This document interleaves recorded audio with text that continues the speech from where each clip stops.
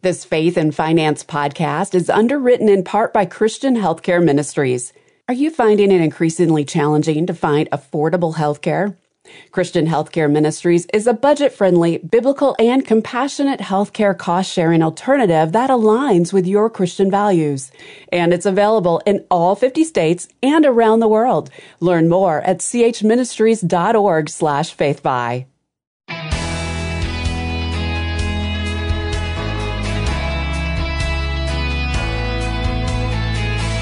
Proverbs 22:7 carries a grim warning about debt. The rich rule over the poor, and the borrower is slave to the lender. Hi, I'm Rob West. Nowhere is that more true than with student loan debt, now just over $1.75 trillion. But you don't have to be a part of that statistic. Today, I'll talk with Howard Dayton about how you can avoid it, and then on to your calls at 800-525-7000. That's 800-525-7000. This is Faith and Finance, biblical wisdom for your financial decisions. Well, it's always a joy to welcome Howard Dayton back to the program. He's not only the former host of this program, but also the founder of Compass Finances God's Way and a great friend. Howard, delighted to have you back with us. Great to be with you, Rob. Howard, you've written about student loan debt in the past, and you've come across some numbers that should make anyone think twice about falling into that trap. So why don't you start there? Sure thing. It's really stunning. According to one survey, college graduates are now spending a whopping 18% of their salaries on student loan payments. And get this, 60% of them expect to make payments on their student loans into their 40s. Wow. But it even gets worse, Rob. The survey also found the average student debt for millennials is more than $41,000, and a third reported being clueless as to their loan interest rate. And what's more surprising is that many aren't willing to adjust their lifestyle to pay off their student loans more quickly. For example, less than half of those surveyed were willing to cut what they spend on eating out and entertainment. And the last big discovery of the survey, 1/3 of the grads said they would have skipped college in the first place if they'd known how expensive it would be in the end. Oh, yeah. And a lot of folks who didn't graduate probably feel the same way, wishing they hadn't taken on this debt and then getting a degree that could lead to a better paying job because they're still, unfortunately, stuck with those payments. All right, Howard, well, you've come up with 5 ways that students and their parents can keep from drowning in student loan debt. So why don't you dive in? Well, the first one, Rob, is to start preparing early. Yeah. Urge your high school-age kids to take dual credit classes that will count toward college credit. I know of one couple's 17-year-old son, this is unbelievable, who graduated from high school having earned 90 college credit hours. So when he enrolled in college, he'd already completed the first 3 years of his college for free. I love it, and we're experiencing it now. My oldest is headed off to college next year. He's going to start halfway through his sophomore year because of AP and dual enrollment. It's incredible. All right, Howard, what's next? Another option is to enroll in the local community college the first 2 years to complete your general classes or to work full-time and take online college classes, which are typically much less expensive. Yeah, that is a great option folks need to look into, essentially killing 2 birds with 1 stone. So you're reducing the overall cost of college while working and saving for future college expenses. All right, how about number 3? Secure as many grants and scholarships as possible by investing the time to research every possible opportunity.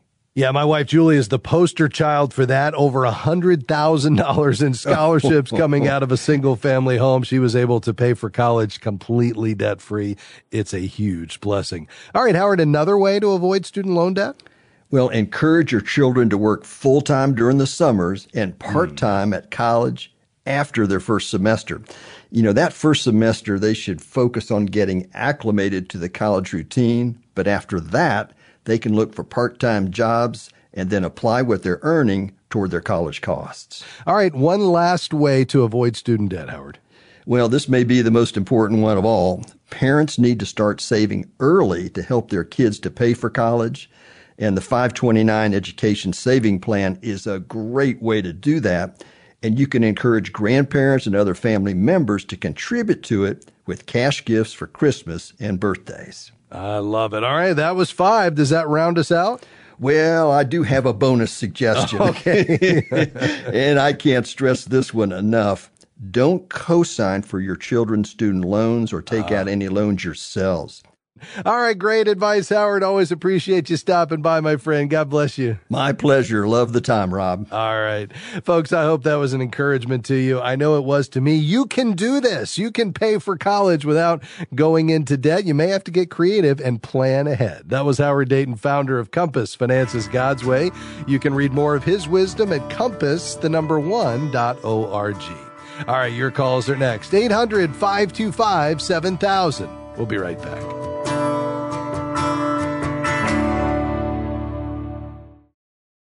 If the heavy burden of debt is robbing you of freedom and peace of mind, Christian Credit Counselors can help. We're a nationwide nonprofit credit counseling organization that has helped over 300,000 individuals in the last 27 years get out of credit card debt 80% faster while honoring that debt in full. To learn how Christian Credit Counselors can help you, visit ChristianCreditCounselors.org. That's ChristianCreditCounselors.org, or call 800-557-1985. Are you looking for a financial professional who aligns with your biblical values? Certified Kingdom Advisors are trusted financial, legal, or accounting professionals who have completed a rigorous certification program to ensure they provide biblically wise financial advice as part of their practice. You can find a local CKA professional in your area by going to faithfi.com and clicking Find a CKA.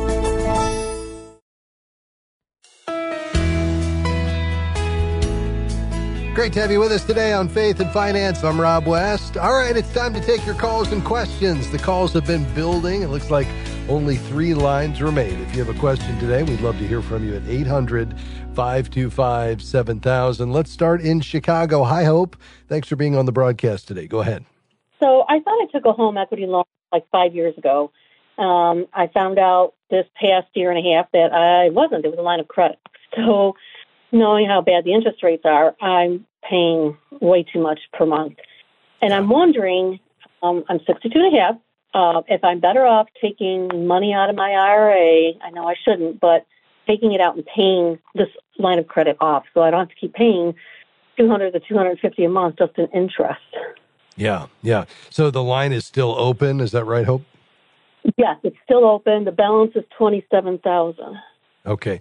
And you said it's $27,000. What is the interest rate today? Interest rate was 7.6. Okay. Yeah, and that's probably going to continue to head higher. What do you have in your IRA? How much? Right now I have $700,000. They're annuities, but they're IRA annuities. Okay. And are you able to take money out without any penalty apart from the No taxes? penalty. It's I'm going to pay taxes, but I won't have penalties, of course. Yeah. So you're still working and therefore not pulling anything out of this annuity, IRA annuity? No, and they were all inherited. My husband passed away 10 years ago. I'm sorry. Thank you very much. Yeah, and are you able to see the investments in this, and how has it been doing? With the annuities, pretty well. Yeah. Well, this past year, no. But, I mean, my goal was just, I didn't care if I didn't make money. I just didn't want to lose anything. Yeah. But I've actually been able to make some prior to like a year and a half ago. Yeah, very good. What is it down, in the last year? Well, the actual balance is not down. I just didn't make any money at it. Okay, great. So you just haven't lost anything, which is excellent. Exactly. Yeah. So I think the key here is, the trade-off between the potential appreciation in this as the market recovers versus this high interest rate. Do I think, we're going to see 7% this year in the stock market? Maybe, maybe not. I mean, I think it's going to be single digits either way, but it could be down. I mean, we got a really strong labor report that says that this economy, at least from the unemployment standpoint, is holding up pretty well. And inflation inflation is coming down, but we still have a ways to go. What about a recession? What about long term? How should you think about this? I mean, it is 27,000, and we're talking 7%. So even if you were to pay a couple of grand on this, the question is, could you do better by just realizing the difference in the taxes that you paid, which you're going to have to pay at some point, and go ahead and wipe this out? I think that probably makes sense to me. I don't think there's a wrong way to go here. I mean, from a tax standpoint, we know the Tax Cuts and Jobs Act that has these marginal tax rates where they are is going to run out in 2025. And the likelihood is that taxes are going higher. So once you hit retirement, even though you're making less, tax rates may be higher. We just don't know, but there's a good case to be made that we're probably at the low end of where tax rates are going to be anytime, in the foreseeable future. So if you just feel more comfortable knowing that you're not kind of throwing that money away on interest, wiping it out, I think that could make some sense. Apart from that, do you have the ability through current cash flow to just start reducing this, adding a principal payment over and above the interest each month? Well, that's what I was hoping I could do, but I'm kind of worried I won't be able to do that. Yeah. I mean, I'd like to be able to save, too, so when things happen to the car or the house, I'm trying to put a little bit of money aside. I mean, very little. So, no, I really don't have it. I mean, I'm wondering if I should even pay, like, $10,000 down on it to bring it down. I think that would be one option is, go ahead and, maybe take half of it and pay that down and maybe try to do the other half out of current cash flow and just really buckle down on your spending plan. Try to keep as much in that annuity IRA as possible so it can grow for your future, because we want to take a long-term perspective, and these higher interest rates are probably temporary. And yet that's a pretty significant interest rate, and one that you're probably not going to offset with investment results. So I think splitting kind of the difference makes some sense to me, at least, Hope, where you might say, let's knock half of this off, cut that interest in half, and then you could always next tax year do the same thing, or you may surprise yourself if you know that, man, I'm halfway there and now this 27 is all of a sudden, 13.5. I think I can do this. Let me find an extra couple $100 a month and, apply to this balance and try to get this going in the right direction. Maybe a combination of the two would get you there. But I don't think there's a wrong answer to this. I think at the end of the day, it's what gives you the most peace of mind, by either paying off the debt entirely or, waiting for the interest rates to come back down and just letting this money continue to grow and compound. There's not a right or wrong. So I'd probably maybe go half on it, but at the end of the day, maybe just pray about it and see what the Lord leads you to do. Yeah, exactly. Thank you so much. All right. Thanks for checking with us. Quickly to Alabama. Hey, Dale, how can I help you? My wife and I both have wills. I'm 61 years old, and I'm debt-free completely and have some estate. And essentially, if one of us passed away and the other remarried, what could we do to protect the money that we have in the estate relative to what either I or she would want, or, protect our children? Yeah. You'd want to connect with an attorney on that. Typically, you would put the assets into a trust, and they would not be treated as marital assets in the event that, of one of your passing or in the case of a divorce.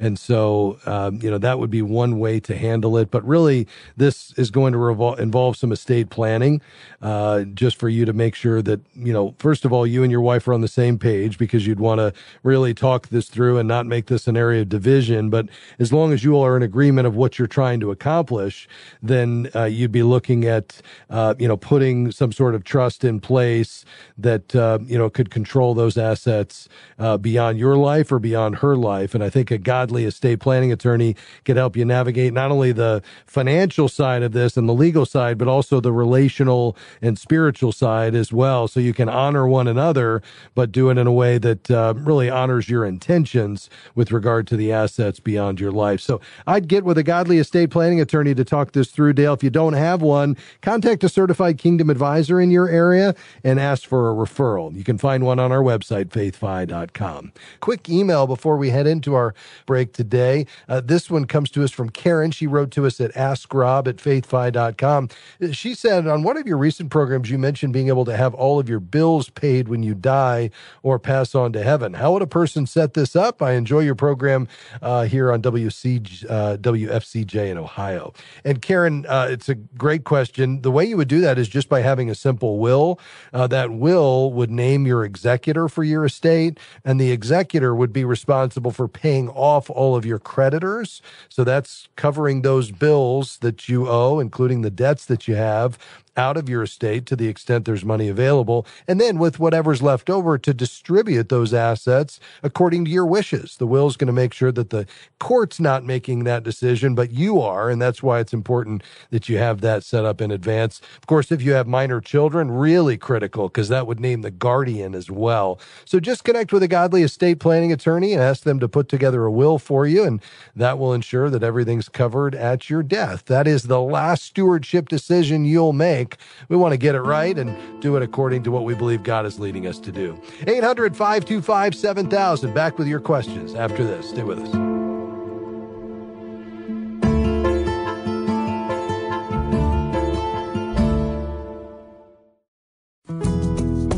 We're grateful for support from Eventide Investments on the Faith and Finance program. Eventide's approach to values-based investing is grounded in the belief that humankind was created in the image of God, with intrinsic dignity, value, and worth. Eventide calls this investing that makes the world rejoice. More information is available at eventideinvestments.com. That's eventideinvestments.com. What if buying groceries, gas, or dining out could help change lives? With Christian Community Credit Union's Cards That Give to Missions, you can help spread the gospel, combat human trafficking, and protect vulnerable children with every purchase at no cost to you. Apply for your card today. More information is available at joinchristiancommunity.com. That's joinchristiancommunity.com. The credit union is an underwriter of this ministry. Membership eligibility required.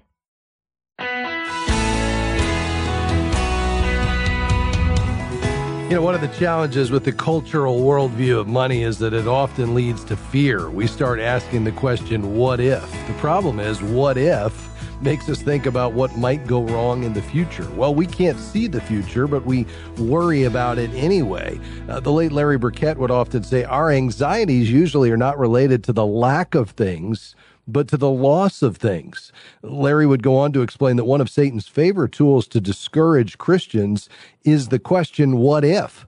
What if questions lead right down the road to fear and worry? Well, Jesus addressed this in the Gospels. Let me read it to you. He says, therefore, do not worry, saying, what shall we eat, or what shall we drink, or what shall we wear? For the Gentiles strive after all these things, and your heavenly Father knows that you need them. So what's the answer? Well, he goes on to say, but seek first the kingdom of God and his righteousness, and all these things will be added to you. So what if we replace fear with faith and we seek first the kingdom and then let everything else come into focus, counteracting the messages of this world and pursuing a biblical worldview of money management? Perhaps that will make all the difference.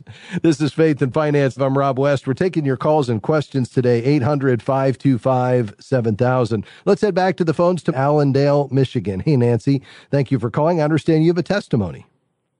Yes, I do. I just wanted to encourage your people, everyone that's listening, to follow God's word in everything, and he does bless you.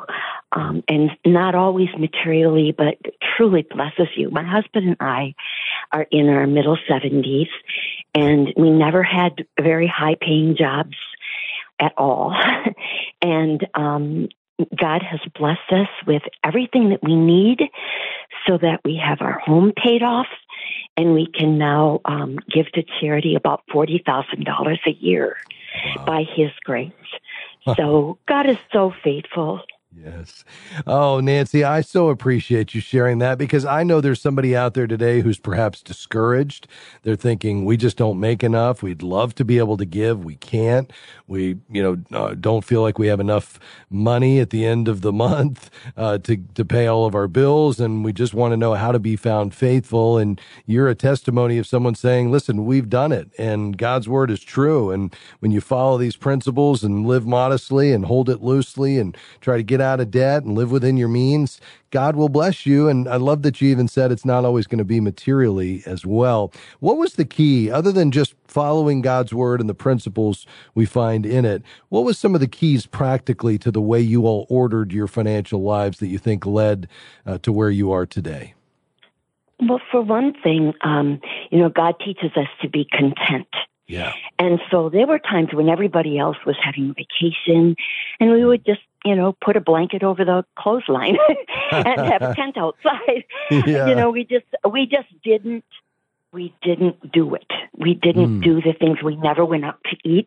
Now, I'm not saying that I advise that, because we really were very, very careful. But there was a time that my husband didn't have a job and I was at home taking care of 2 children. And, so we did bartering. I would serve them. I would work for them, do some things like taking care of their children in exchange for produce from the garden. So that was just one of the things. I think we always gave at least a tenth of everything that came in, even when we didn't have a job. Yeah. So, but God just blessed that so much. Yes. Yeah, one year I worked for free at a Christian school because I couldn't get a job. I didn't have a vehicle. So I walked to the school and I worked for free for a year. And at the end of that year, someone gave us a new car. Wow.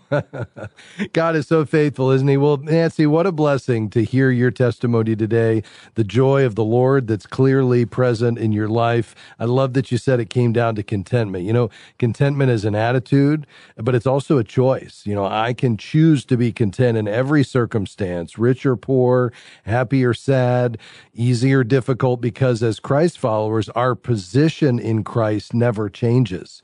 And we can choose to be content with what God has provided. And clearly you all have done that, and you're experiencing the fruit of living that way. Well, I'm so thankful for your story today, Nancy. God bless you and your husband, and thanks for checking in with us.